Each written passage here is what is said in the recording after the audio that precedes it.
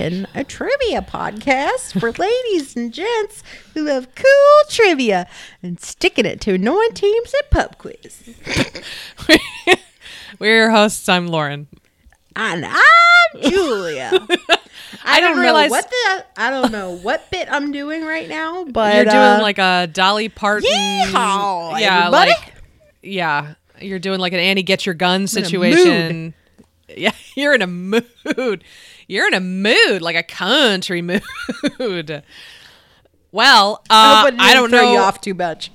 I can't make much of a transition here from Annie Get Your Julia, but I will say that we have been getting a lot of very nice feedback from my senses episode, from my episode about hearing. Yes. Especially from scientists, which is extremely gratifying. And in fact, one of our listeners is going to be providing some extra information about like neurology and the senses and that kind of thing. So keep an eye out for that in the future. So I decided, you know what? If it ain't broke, don't fix it. You know what I'm saying? So today is an episode I'm calling You've Got Great Taste. Yummy, yummy, yummy. Delightful. Yes. So this is an episode all about taste and the gustatory system, which sounds appetizing. But anyway, your whole, just as an FYI, your whole sense of taste is officially known as the gustatory system. And the gustatory cortex in the brain is responsible for the perception of taste. Also, P.S., just right off the top, about 80 to 90% of what you taste is actually the olfactory system helping out your taste buds. So when, you hear this a lot, especially lately with the pandemic, like if you lose your sense of smell, usually your sense of taste pretty much goes with it. And we'll talk about what your sense of taste is in a minute. So the gustatory system allows animals to distinguish between safe and harmful food and to gauge food's nutritional value. So the tongue is covered with thousands of small bumps called papillae, which are visible to the naked eye. And within each papilla, hundreds of taste buds. So the exception to this are the filiform papillae that do not contain taste buds. So these are just bumps. Don't have taste buds. Well, here's the thing. The tongue also aids not only in taste and also in talking, which is something that it's weird to think about if you think about it too much. Don't think about it too much. But the tongue aids in cleaning the teeth. Like just the act of like talking and eating there, and all of that stuff and it being there because, your tongue is always moving. There's not really like a comfortable place to put your tongue if you think about it. There's no like slot for your tongue to go into. It's cleaning your teeth. So that's gross and weird. And I can see from your face that you're thinking about it. And now all of you are thinking about it. So congratulations. You know what else I heard today that made me very uncomfortable? What's that? Your bones are always wet. Ew! I hate that. I hate that. Julia. Oh my God. Ew. I'll be thinking about how my tongue is never in a comfortable place. And I'm never going to stop thinking about how my bone... This is going to be what I whisper on my deathbed. All my sons and daughters are going to gather around me and I'm going to say, did you know your bones are always wet? And then that's me dying. And then my tongue hangs up because there's not a comfortable place for my tongue to go when I die. Anyway. So you have a regular ass taste bud, bumps. Papilla. And then you have just like cleaning scrubby ones. You got the scrubs. Utilitarian. You got the utilitarian scrubby guys. So there are between 2,000 and 5,000 taste buds that are located on the back and front of the tongue. And there are others on the roof, sides, and back of the mouth and in the throat. I don't care for this. Yeah. So the interesting thing about your tongue, I'll get all the tongue stuff out of the way first. Okay. So the anterior portion of your tongue is the front part of your tongue. That is the part that's in your mouth right now. Like when you stick out your tongue, like that, like Megan Thee Stallion does. That is the anterior portion of your tongue. The posterior portion of your tongue is in your throat. That's the part that's like attached to your neck muscles. Yeah, and so there's also always wet. It's also always wet. It's also everything's always so wet. So there are two parts to your tongue. Your tongue is not just the part that you see and feel. There's also a good part of it in your throat, which is gross. So anyway, each taste bud contains 50 to 100 taste receptor cells. And so when you taste things, digestive enzymes in saliva begin to dissolve food into base chemicals that are washed over the papillae and detected as tastes by the taste buds. What if menus described the food like that? What? Yes, this chocolate mousse, your saliva is going to break it down into base and acidic and elements, and then you'll notice the sweetness on your taste buds. These are chemoreceptors. Anyway, yeah, that'd be really good. That would be very appetizing. Taste is a form of chemoreception, as I mentioned before, which occurs in the specialized taste receptors in the mouth. So to date, there are 5 different types of taste receptors. So there are, that are recognized, I should say, that are recognized by scientists. So it's salt, sweet, sour, bitter, and umami. And if you remember when you were like a kid, there was like the tongue map, like sweet is on the sides and salt is on the tip. That's a lie. That we were lied to. They lied about a lot of things to us. They lied about a lot of things to us, yeah. But those taste receptors are all over your tongue. There might be some like gathered more in these areas that are like sweet receptors, but there's some studies that prove that maybe not every taste bud is just like a sweet one. You know, like they can these neurons can respond to more than one kind of stimulus. So they can each like respond to each individual tastant, which is what the scientific term for like a tasty thing. So each type of receptor has a different manner of sensory transduction or detecting the presence of a certain compound and starting this kind of action potential, which alerts the brain. So it's like we talked about with hearing, there are these neurons that kind of get activated when certain things activate them, and then it transmits that information to the brain. So it's the same thing with tasting. So researchers believe that the brain interprets complex tastes by examining patterns from a large set of neuron responses, and this enables the body to make a like keep or spit out decision. And this yeah, like and this happens when there is more than one like flavor happening in your mouth, like you know, if something is like overwhelmingly bitter, like, you know, but if there's something like off about something, your brain will be able to perceive that kind of nuance. Yeah. It's funny when Ellie's starting to eat solid foods now, and whenever we give her like a new thing, sometimes she'll give us like the full tongue, like, why did you feed me this? And you're like, what are you talking about? You love this is food. Delicious. But if it's like a new flavor combination or something, we notice that she'll give us this like, why did you do this to me? With her like whole tongue. Yeah. She's a very tongue forward baby. I have noticed that.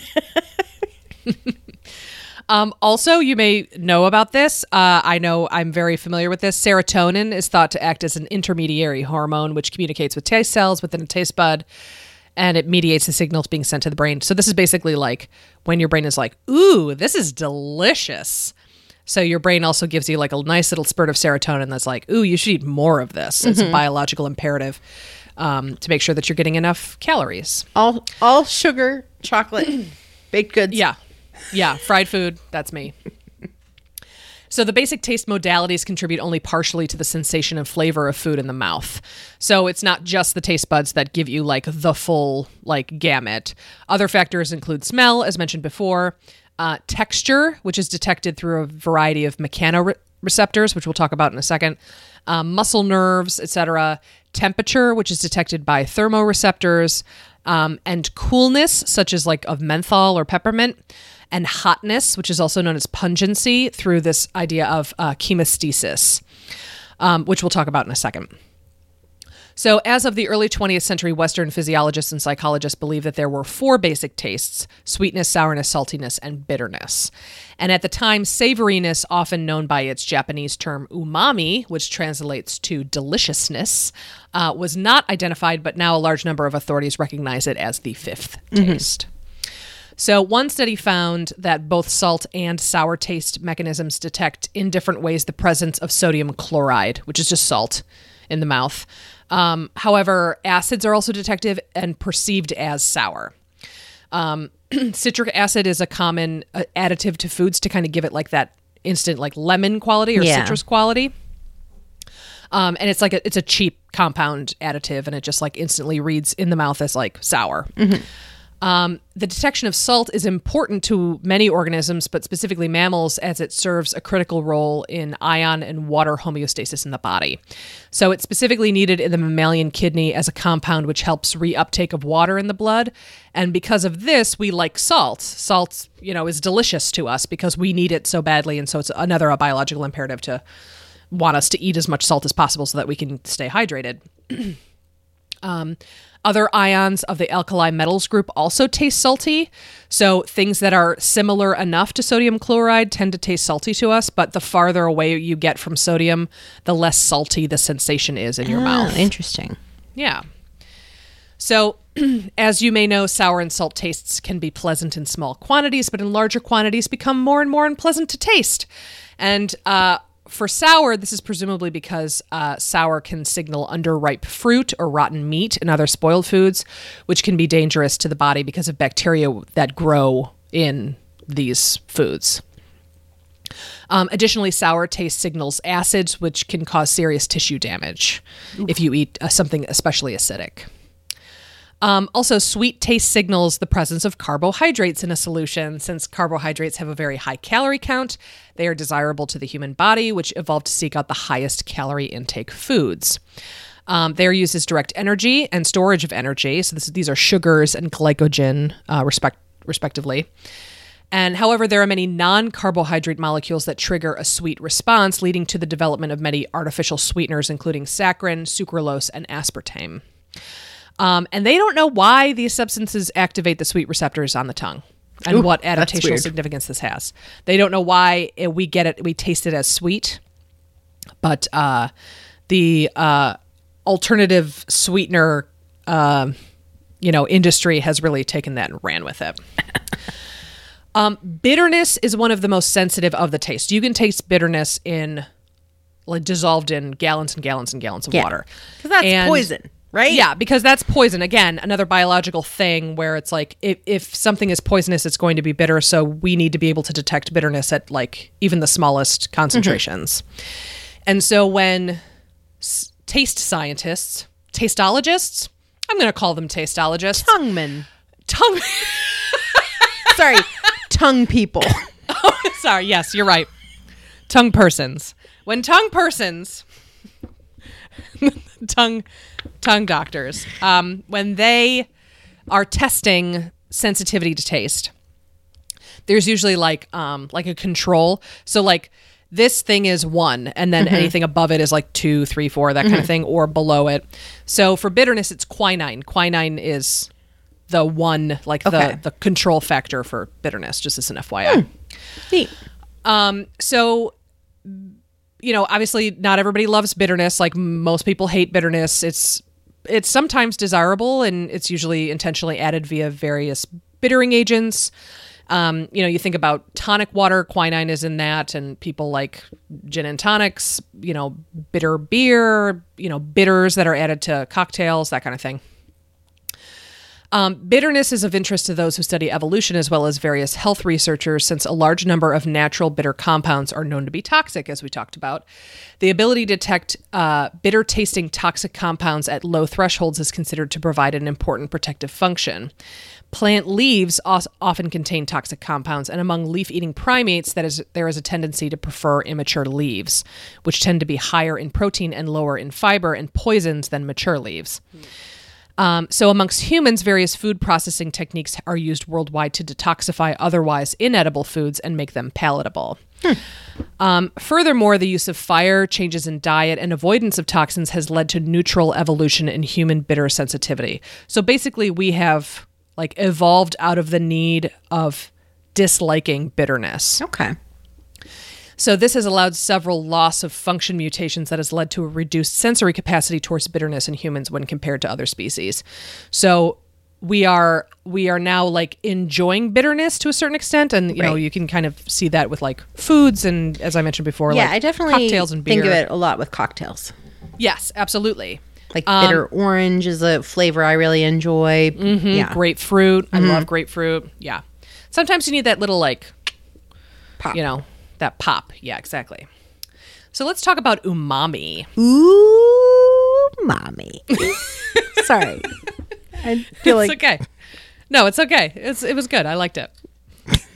So, umami was identified by Japanese chemist Kikune Ikeda, and that signals the presence of the amino acid L-glutamate, and that triggers a pleasurable response and thus encourages the intakes of peptides and proteins.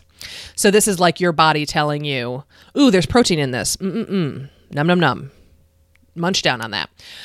So the amino acids and proteins are used in the body to build muscles and organs, transport molecules, hemoglobin, antibodies, and the organic catalysts known as enzymes. So these are all critical, and so it's important to have a steady supply of amino acids. And so hence we love the taste of umami. Umami can be tasted in cheese or like soy sauce. It's the word umami is a loan word from the Japanese, meaning, as I mentioned before, good flavor or good taste. It's also considered fundamental to many East Asian cuisines, and also the Roman, what's I'm looking for? Condiment. The Roman condiment garum, which was a fermented fish sauce, was said to be like an addition of umami, an umami condiment for Roman cuisine. It was first studied in 1907 by Ikeda, isolating dashi taste, which is a kind of Japanese broth. Yeah. Which he identified as the chemical monosodium glutamate, or MSG. So MSG is a sodium salt that produces a strong savory taste, especially combined with foods rich in nucleotides such as meats, fish, nuts, and mushrooms. Now, contrary to popular belief, MSG is found naturally in real foods like tomatoes and cheese, so it's not some lab-grown chemical, and it's perfectly safe to consume. So this whole idea of like MSG is bad for you, MSG is like, you know, in cheap, shitty Chinese food, you know, you can get sick from it, it's a chemical, like all this stuff. This kind of came from a letter. So in April of 1968, a man named Dr. Robert Homan Kwok wrote a letter to the New England Journal of Medicine coining the term Chinese restaurant syndrome. And in this letter, he suggested several possible causes before he nominated MSG for his symptoms. And so the letter was initially met with like satirical responses. People were kind of joking off of it. There was some racist language within the medical community. It was like all a big joke. And some people claim that when this kind of leaked into the media, the jokes weren't really parsed as jokes, and they were instead taken seriously, leading to a lot of people believing that Chinese restaurant syndrome was something that like a medical doctor like was saying was a real thing. So in January of 2018, a man named Dr. Howard Steele claimed that the letter was actually a prank submission by him under the pseudonym of Homan Kwok. Wow. So it gets he let this thing fester for more than 40 years. Yep. Oh, it gets worse. So there's another twist. So, however, it turned out that there was a Dr. Robert Homan Kwok who worked at the National Biomedical Research Foundation. Both names Steele claimed to have invented. Okay. Kwok's children, his colleague at the Research Foundation, and the son of his boss there confirmed that Dr. Robert Homan Kwok, who had died in 2014, wrote this letter. Okay. But after hearing about like this whole like Kwok's family and his, you know, his boss and all these people, Dr. Howard Steele's daughter, Anna, said that this was just one of the last pranks by her late father. He was just like double crossing everybody again. That's So weird. Isn't that the weirdest thing? Like, why would you continue that? you weirdo. Anyway, guys, MSG is not bad for you. It's a natural thing.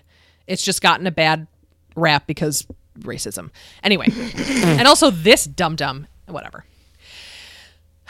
So, let's talk about things that are tastes but not quite officially scientifically tastes. Okay. So the tongue can also feel other sensations not generally included in the basic tastes. So these are largely detected by somatosensory system. So in humans, the sense of taste is conveyed via 3 of the 12 cranial nerves. So the facial nerve carries taste sensations from the front 2/3 of the tongue, so that anterior part. The glossopharyngeal nerve carries taste sensations from the back. While a branch of the vagus nerve carries some taste sensations from the back of the oral cavity, so the back of your throat, basically.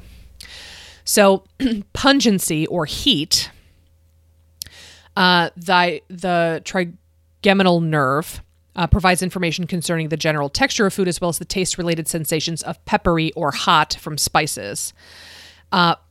Pungency, also known as piquancy or hotness, has traditionally been considered a 6th basic taste. And some of us are very sensitive, okay? She's talking about herself. I should correct. It sounds like she's making fun of me, but she's making fun of herself. I am a real chicken baby when it comes to peppery, spicy stuff. Yes, she thinks ketchup is too hot. I can handle like hot mustard and wasabi and horseradish. Okay, but anything that's a pepper, yeah, like black pepper or spicy pepper, anything like that just kills me. Yeah, we'll talk about that. We'll talk about the difference between those things. So, substances such as ethanol and capsaicin cause a burning sensation by inducing a trigeminal nerve reaction together with normal taste reception. So, some such plant-derived compounds that provide the sensation are capsaicin from chili peppers, piperine from black pepper, gingerol from ginger root, and allyl isothiocyanate from horseradish. Ooh, okay. Pepper, like the piperine and the capsaicin, that provides like a heat, like your mouth is burning quality to it. While the horseradish and the gingerol, like ginger root, that goes like it feels like it goes up into your nasal passages. And while you still get like that sensation of heat, it's kind of like a cool heat, I guess you could call it. Like it clears your nasal passages, and it's something that you experience more above your mouth than like in your mouth.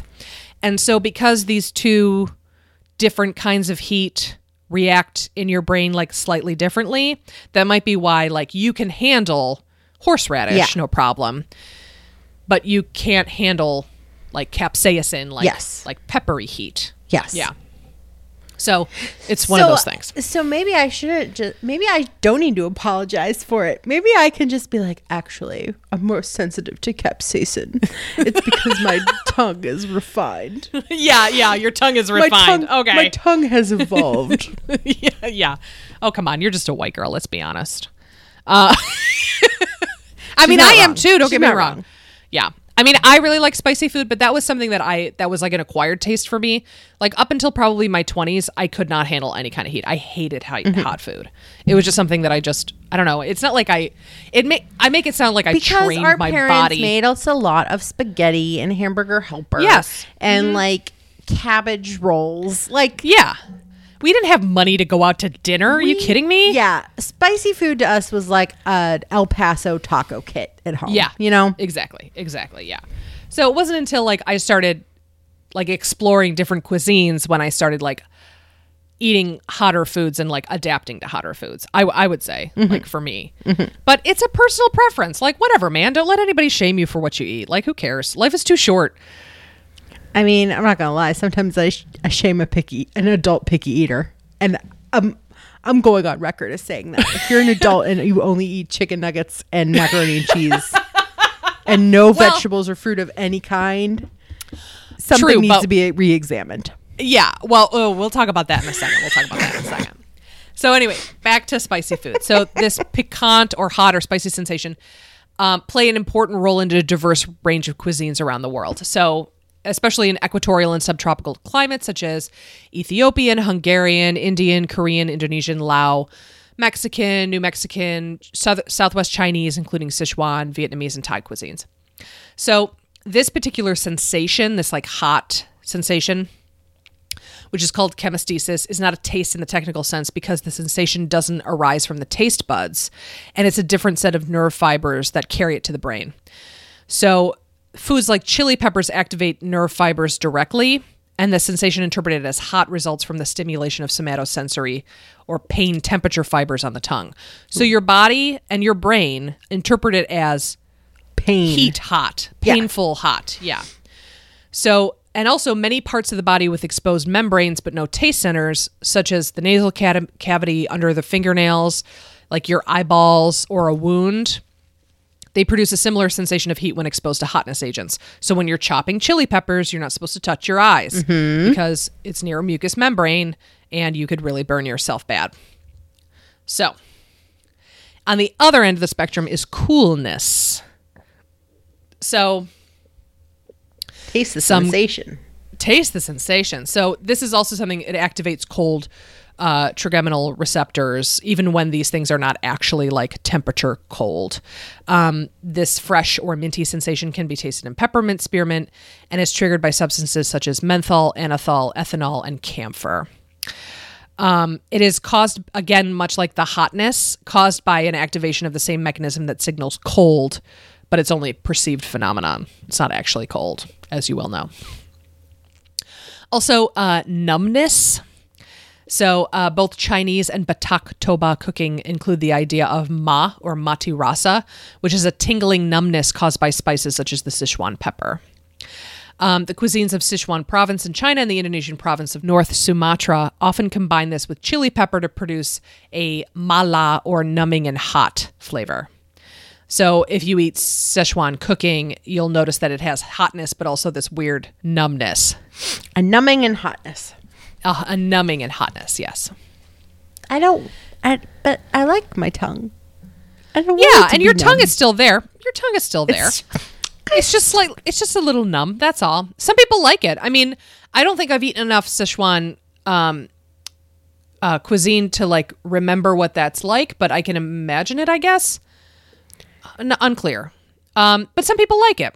So there's that. There's also astringency. So some foods, such as unripe fruit, contain tannins or calcium oxalate, which causes an astringent or puckering sensation of the mucous membrane of the mouth.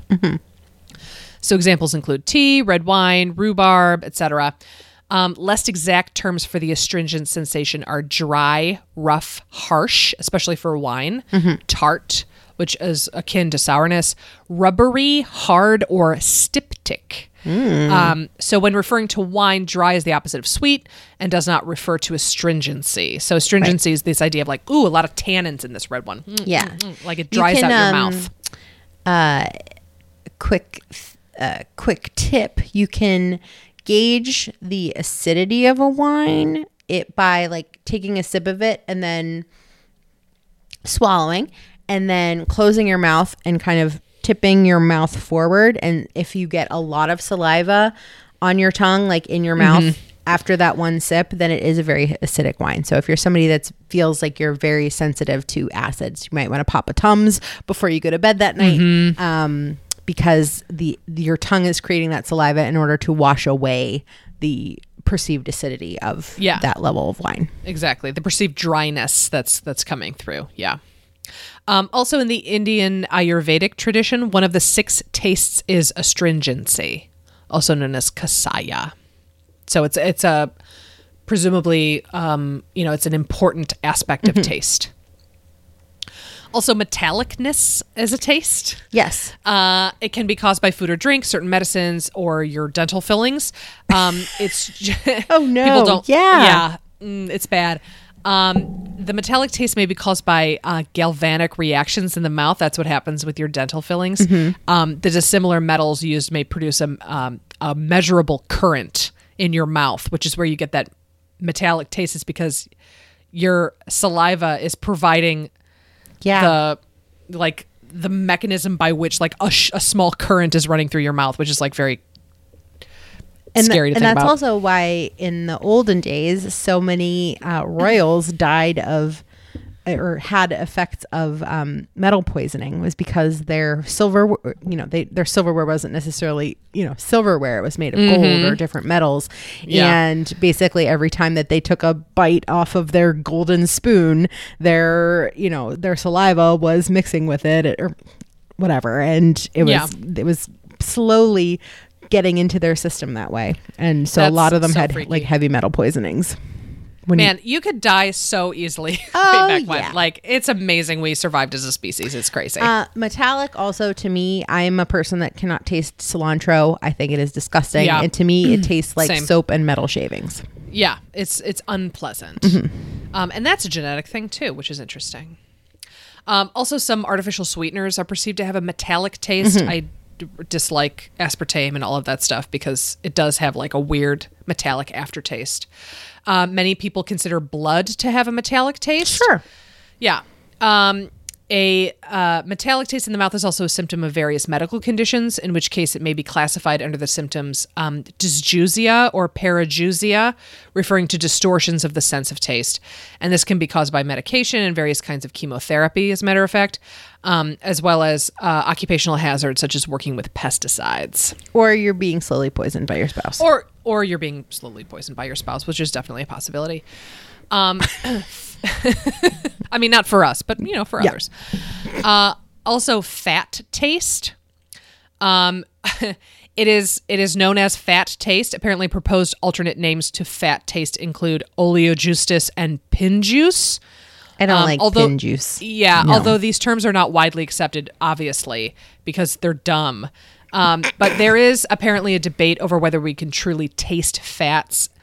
And supporters of our ability to taste free fatty acids have based the argument on a few main points. So there is an evolutionary advantage to oral fat detection. A potential fat receptor has been located on taste bud cells. Fatty acids evoke specific responses that activate gustatory neurons, similar to other currently accepted tastes. And there is a physiological response to the presence of fat in the mouth. So you're like, so fatty, or ugh, fatty. The main form of fat that is commonly ingested is triglycerides, which are composed of 3 fatty acids bound together. And in this state, triglycerides are able to give fatty foods unique textures that are often described as creamy. So that's why, like triglycerides are usually added. Yeah. Triglycerides are sometimes added to like fast foods or processed foods or whatever, because it tastes more delicious and fattier when maybe the presence of fat or like real, I guess, fat isn't present.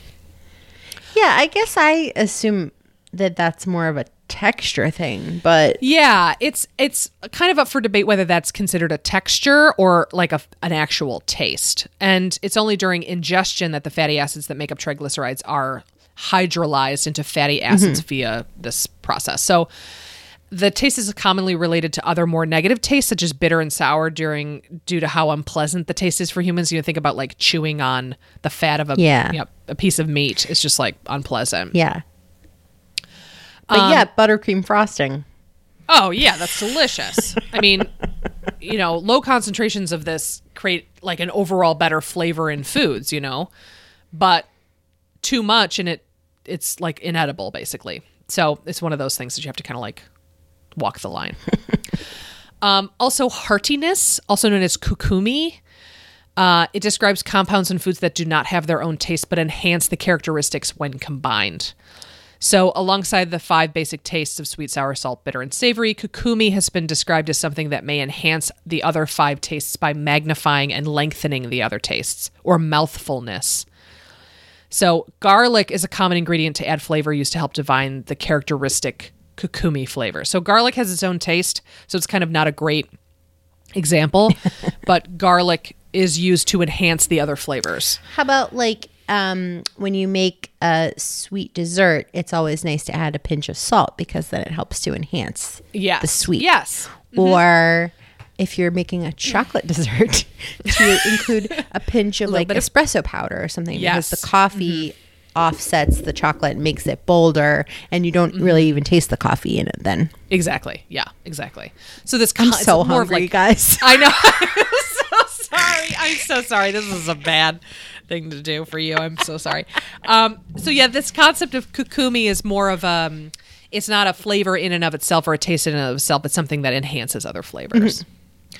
I'm going to talk like very briefly about super tasters. Yeah. So a super taster is a person whose sense of taste is significantly more sensitive than most. And the cause of this heightened response is likely at least partially due to an increased number of taste buds in the mouth. Like these papilla that are in the mouth.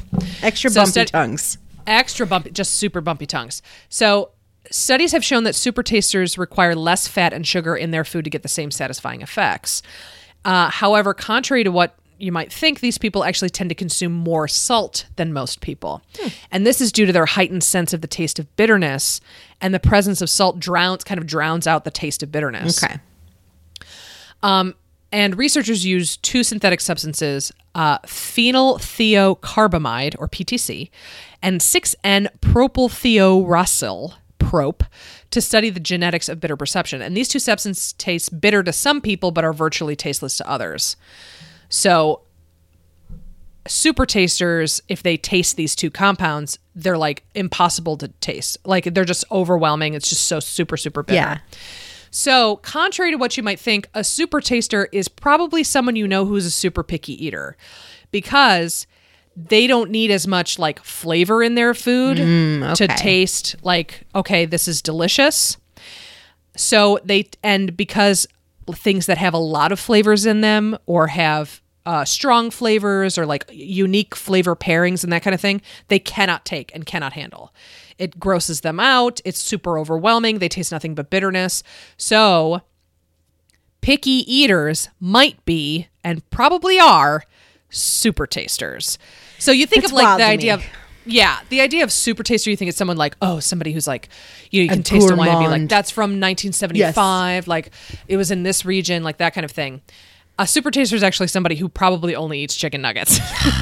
Yeah, I remember I bought one of those kits to see if we were super Yes. tasters, because I was like, oh, we're so good at like drinking wine and figuring out stuff. Maybe we're super tasters. And then like I was like very disappointed to be like, no, I'm normal. But No, that but makes you me should be think that glad. maybe I'm a good smeller. You might be a good smeller. That's also something that's definitely possible. The Tagliaferro women have very strong noses. I can tell when Steve is sick. If he's sitting next to me on the couch, I can smell the cold on him, and I say, "You're getting sick," and usually You're right. he's getting sick. And when people ask me like, "What do you smell?" and I say, "Oh, they smell like blood," and that freaks people out. But it's a metallic smell from like their body and their It's like breath. like almost like a musty, sweaty. That is like not their normal smell to me. No, it's definitely not normal. But yeah, you're getting a cold. I'll tell Steve you're getting a cold. Be like, oh man, I didn't know that. And that's his real voice too, guys. Yeah, that's exactly what he sounds like. And finally, my last little like tidbit of info. In 2010, researchers found bitter taste receptors in lung tissue. So this causes airways to relax when a bitter substance is encountered. So they believe that this mechanism is evolutionarily adaptive because it helps clear lung infections, but could also be exploited to treat asthma and chronic obstructive pulmonary disease, or COPD. That's crazy. Isn't that the weirdest thing you've ever heard? I was like, oh my God, that's so fascinating. So that was my, very brief but interesting thing on the tongue and taste. Did you know and that the sense your of taste. outside bones are also always wet? Yeah, your outside bones. Never forget your teeth, the outside bones. I've been watching Unbreakable Kimmy Schmidt again while I'm on the treadmill. And one, that show's so good. And two, I think my favorite line of like season 2 is when Jacqueline is talking about how she doesn't want to have her kid Buckley in the house when she's having like a dress fitting. And she's like, he's sending his meanest gaze over. If my crotch fruit is here, they'll know I'm a moo. And it's just so friggin' funny. Anyway, okay. So my quiz today Is all about crotch fruit. My quiz today is all about crotch fruit. It's all about babies. Anyway, no. My quiz today is called You've Got Great Taste, a quiz on famous restaurants and celebrity chefs. Yes. Yes. I knew you'd like this. Okay, question number 1. This real-life restaurant in Connecticut became the setting for and title of a 1988 romantic comedy and a fictional musical in 30 Rock. The movie also launched the career of a certain America's sweetheart with a big smile. What is this magical restaurant? Question number 2. This Austrian-American chef has been a celebrity since the early 80s thanks to his hit restaurant Spago in LA and his cookbook Modern French Cooking for the American Kitchen. Who is this Shakespearean chef? Question number 3. This fancy restaurant with the odd name, you actually can't get your sheets cleaned there, was named the best restaurant in the world in 2003 and 2004 and has been rated 3 stars by Michelin every year since 2007. Of course, it's in Napa. What is the name of this restaurant, which was begun by chef Tom Keller? Question number 4. This celebrity chef has been a mainstay of the Food Network for a while, serving as a judge on many competition shows like Chopped and The Taste, and hosting his own PBS travel cooking show, No Passport Required. He's also the head chef of Red Rooster in Harlem. Who is this Ethiopian-Swedish chef? Question number 5.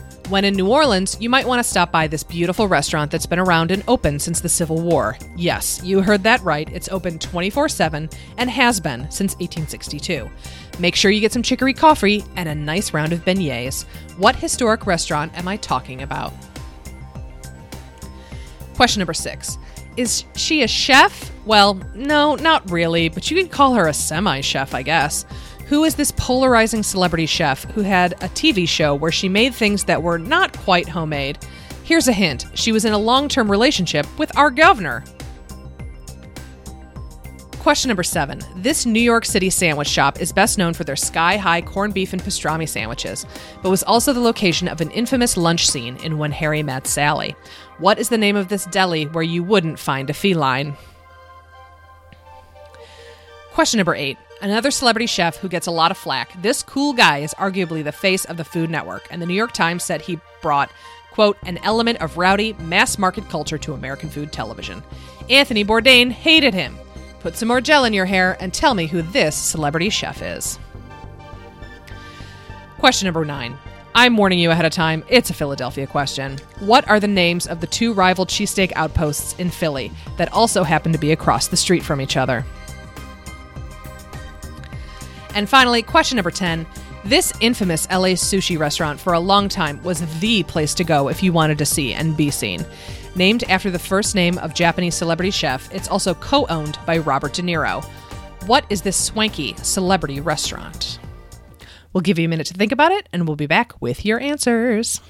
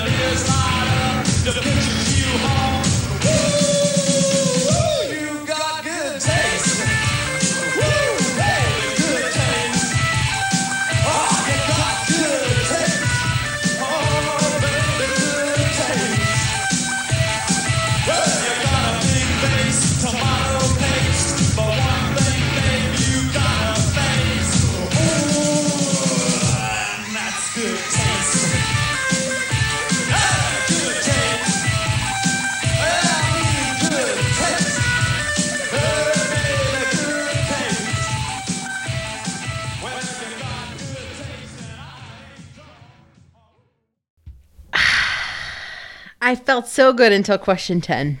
Oh, okay. I was like, I'm so cocky. I could do this quiz with my eyes closed and my hand behind my back because literally, besides television, my favorite topic is food. As if you couldn't tell from me talking, interrupting you throughout this episode. It's okay. It's okay. No, think about, I'm going to give you, think about like all of the celebrity sightings that you read about in like 2005 to like 2010. Like all the stuff that you saw in like Us magazine and like all that stuff. So just think about that. Okay. Yep. It's at the end, so you got some time. Yeah. All right, question number 1. This real-life restaurant in Connecticut became the setting for and the title of a 1988 romantic comedy and a fictional musical in 30 Rock. The movie also launched the career of a certain America's sweetheart with a big smile. What is this magical restaurant? That's Mystic Pizza. It is Mystic Pizza. And then I had to go back and watch the 30 Rock clip where Jenna is in the Mystic Pizza musical, and then she eats like 12 pieces of pizza a night or something like that. It's like she eats like 145 pieces of pizza a week. Oh, it's so good. All right. Question number 2. This Austrian-American chef has been a celebrity since the early 80s thanks to his hit restaurant Spago in LA and his cookbook, Modern French Cooking for the American Kitchen. Who is this Shakespearean chef? That is Wolfgang Puck. It is Wolfgang Puck. He has 6 cookbooks and 50 restaurants around the world, including 11 Spagos alone. He's a multimillionaire. It's crazy. All right, question number 3. This fancy restaurant with the odd name, you actually can't get your sheets cleaned there, was named the best restaurant in the world in 2003 and 2004 and has been rated 3 stars by Michelin every year since 2007. Of course, it's in Napa. What is the name of this restaurant, which was begun by Chef Tom Keller? That's the French Laundry. It is the French That's Laundry. also on my bucket list. Yeah. So each night, 2 tasting menus are offered, including a vegetarian option. These menus are based entirely on what fresh ingredients the restaurant has acquired that day, and often the products come from boutique purveyors. Dinners can last up to 3 hours and cost more than $300, which sounds like cheap to me. Like, don't get me wrong, it's not like I'm spending $300 on my dinners every so often, but like for something that's that like world renowned, you'd think it'd be like $1,000 a plate, you know? Yeah. But who knows? Anyway. Like their wine list is legendary. Oh, yeah. I mean, they can do literally anything they want. It's crazy. Okay. Question number 4. This celebrity chef has been a mainstay of the Food Network for a while, serving as a judge on many competition shows like Chopped and The Taste, and hosting his own PBS travel cooking show, No Passport Required. He's also the head chef of Red Rooster in Harlem. Who is this Ethiopian-Swedish chef? That is Marcus Samuelsson. It is Marcus Samuelsson. So at 24, Marcus Samuelsson became executive chef of Aquavit, and soon afterwards became the youngest ever chef to receive a 3-star restaurant review from the New York Times. Which is pretty crazy. I wasn't doing anything at 24. Least, let alone like cooking for myself. Question number 5. When in New Orleans, you might want to stop by this beautiful restaurant that has been around and open since the Civil War. Yes, you heard that right. It's open 24/7 and has been since 1862. Make sure you get some chicory coffee and a nice round of beignets.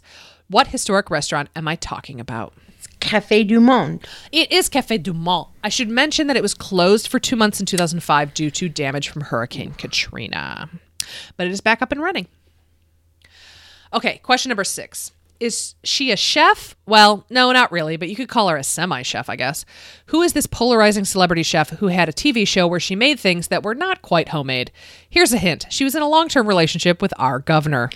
That was Sandra Lee. That was Sandra Lee. She got a lot of heat, and I was going to say something about like poor Sandra Lee. She got beat up, but she's fine. I don't feel bad for her. Yeah. She's rich as hell. Like she's rich. She's like, so rich. You know, sometimes you don't have time to make your own meringue frosting, or there's you know what? Take some fine. shortcuts. Yeah, who cares? Who cares? Question number 7. This New York City sandwich shop is best known for their sky-high corned beef and pastrami sandwiches, but was also the location of an infamous lunch scene in When Harry Met Sally.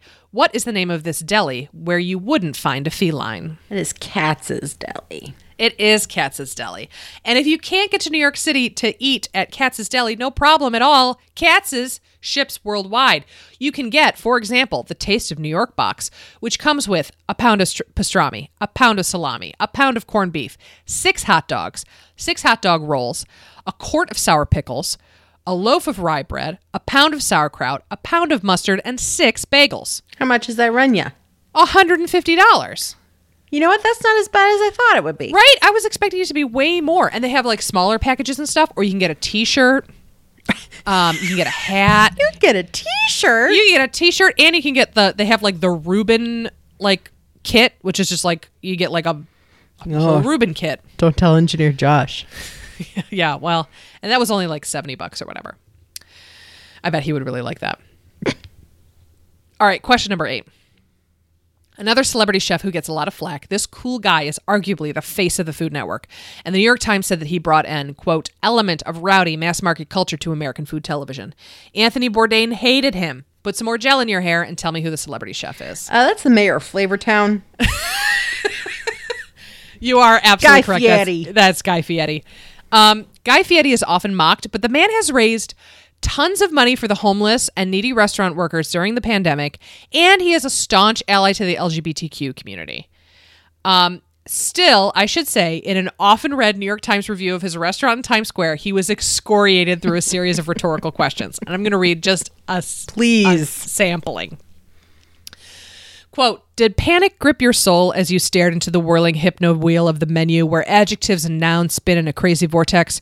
When you saw the burger described as, quote, Guy's Pat LaFrida Custom Blend, all natural Creekstone, farm black Angus beef patty, LTOP, lettuce, tomato, onion, and pickle, SMC, super melty cheese, and a slathering of donkey sauce on garlic buttered brioche, unquote, did your mind touch the void for a minute?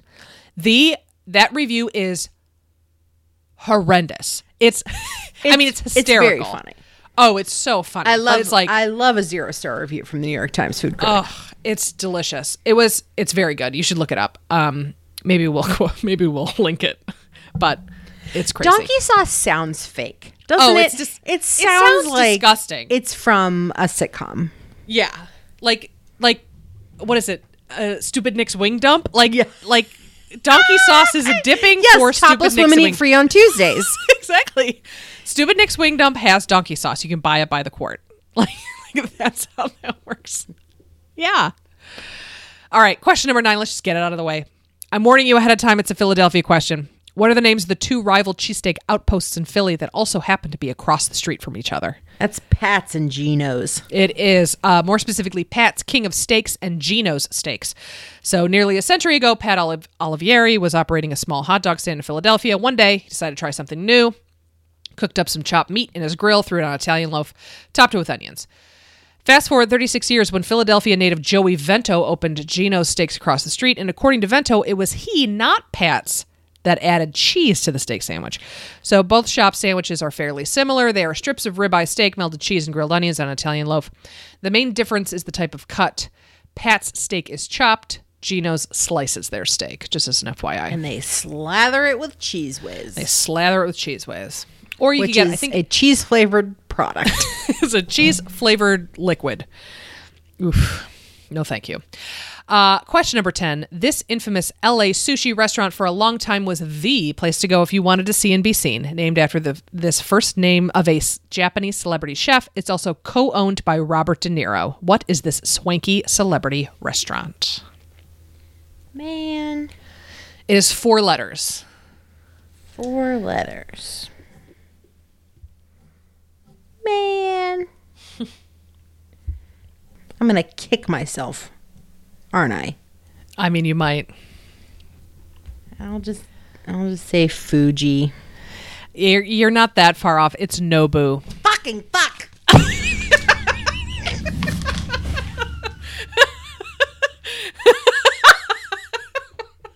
She took off her cans. Blacked out for a second. She had to oh, she's so mad. Yeah, it's Nobu. Sorry. I'm sorry. Yeah, it was like... Well, see, I didn't know that was anybody's name. Yeah, I mean, I didn't either. That's the figured thing. it was I had like no idea. an initialism for something. Yeah. Like north of Butterfield or something. Bullshit North like of that. Malibu. Yeah, Nobu. Mm-hmm. Yeah. Mm-hmm. Very good. You did a great job anyway. You did a great job. So mad. Oh, it's I'm so all right. mad at It's all right. myself. Don't beat yourself up. So just to recap, everybody, please attend our trivia night, March 18th, 7 p.m. EST, mag.rochester.edu. Click on events. We will be there. $10 for a ticket. There will be prizes. Come and see us. It'll be so much fun. Lot of fun. It'll be an hour and a half. We'll get you in and out, and it'll be a great time. We'll make you laugh. We'll make you cry. Well, I don't think we're going to make you cry. Unless there's a particularly Lauren will sad sing, story. It'll be fine. I'll sing. We'll have an intermission. I'll give you the full Celine Dion. It'll be great. We'll spin some plates. We'll Yeah. reenact. If there's any technical difficulties this time around, we will reenact our trip to see Magic Mike live in Las Vegas. So That's good. All right, write that down. We're definitely going to be doing Yeah. that regardless. Yeah, that was so good. So yeah, and check our remember, social medias for those links, or as Lauren said, mag.rochester.edu/events. yes, and don't forget, March 1st starts our charity drive. Yeah, starting yesterday. Yeah, You could starting yesterday. Go to our TeePublic store. Click on our links that are through our social media or the show notes here, and all of our proceeds from our merch shop, and then anything that gets donated to our PayPal in the month of March, we are going to donate to the National Women's Law Center.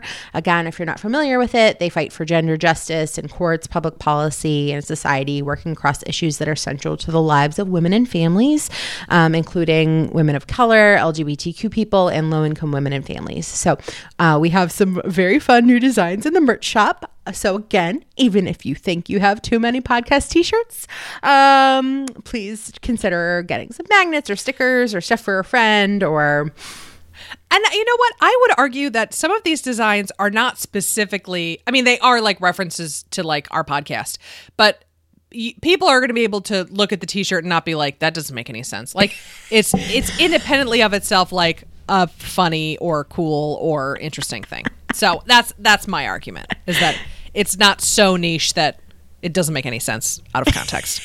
yes. So we will absolutely, again, be donating all of our proceeds to charity in March. Yeah. So we're excited. Other thing, Lauren has a book coming out. Oh, yeah. I've got a book coming out on March 23rd. It's called 500 Patterns. Check it out. It's going to be great. It's a great reference book. Great for artists. Great for designers. Great for fashion people. It's just like a cool history/design book about fabric patterns. So, the other March thing is if you listen to our friend JP Adams' podcast, The Geek Bracket, perhaps you'll run into some categories that were written by the two of us this month. Yeah. So be sure to show him some love. Check out The Geek Bracket, and stay tuned for more information forthcoming from us about our participation in The Geek Bracket. So after all of that, did we forget anything else? That was some everything. good housekeeping. Yeah, we got a lot of cool stuff coming up, guys. We're excited. We hope you're excited. Check us out. We'll be posting all of that on our social medias at Misinfopod on Twitter, and Misinformation: a Trivia Podcast on Facebook, and follow us there. So thanks so much for listening, you guys. We will catch you next time. Goodbye. Bye.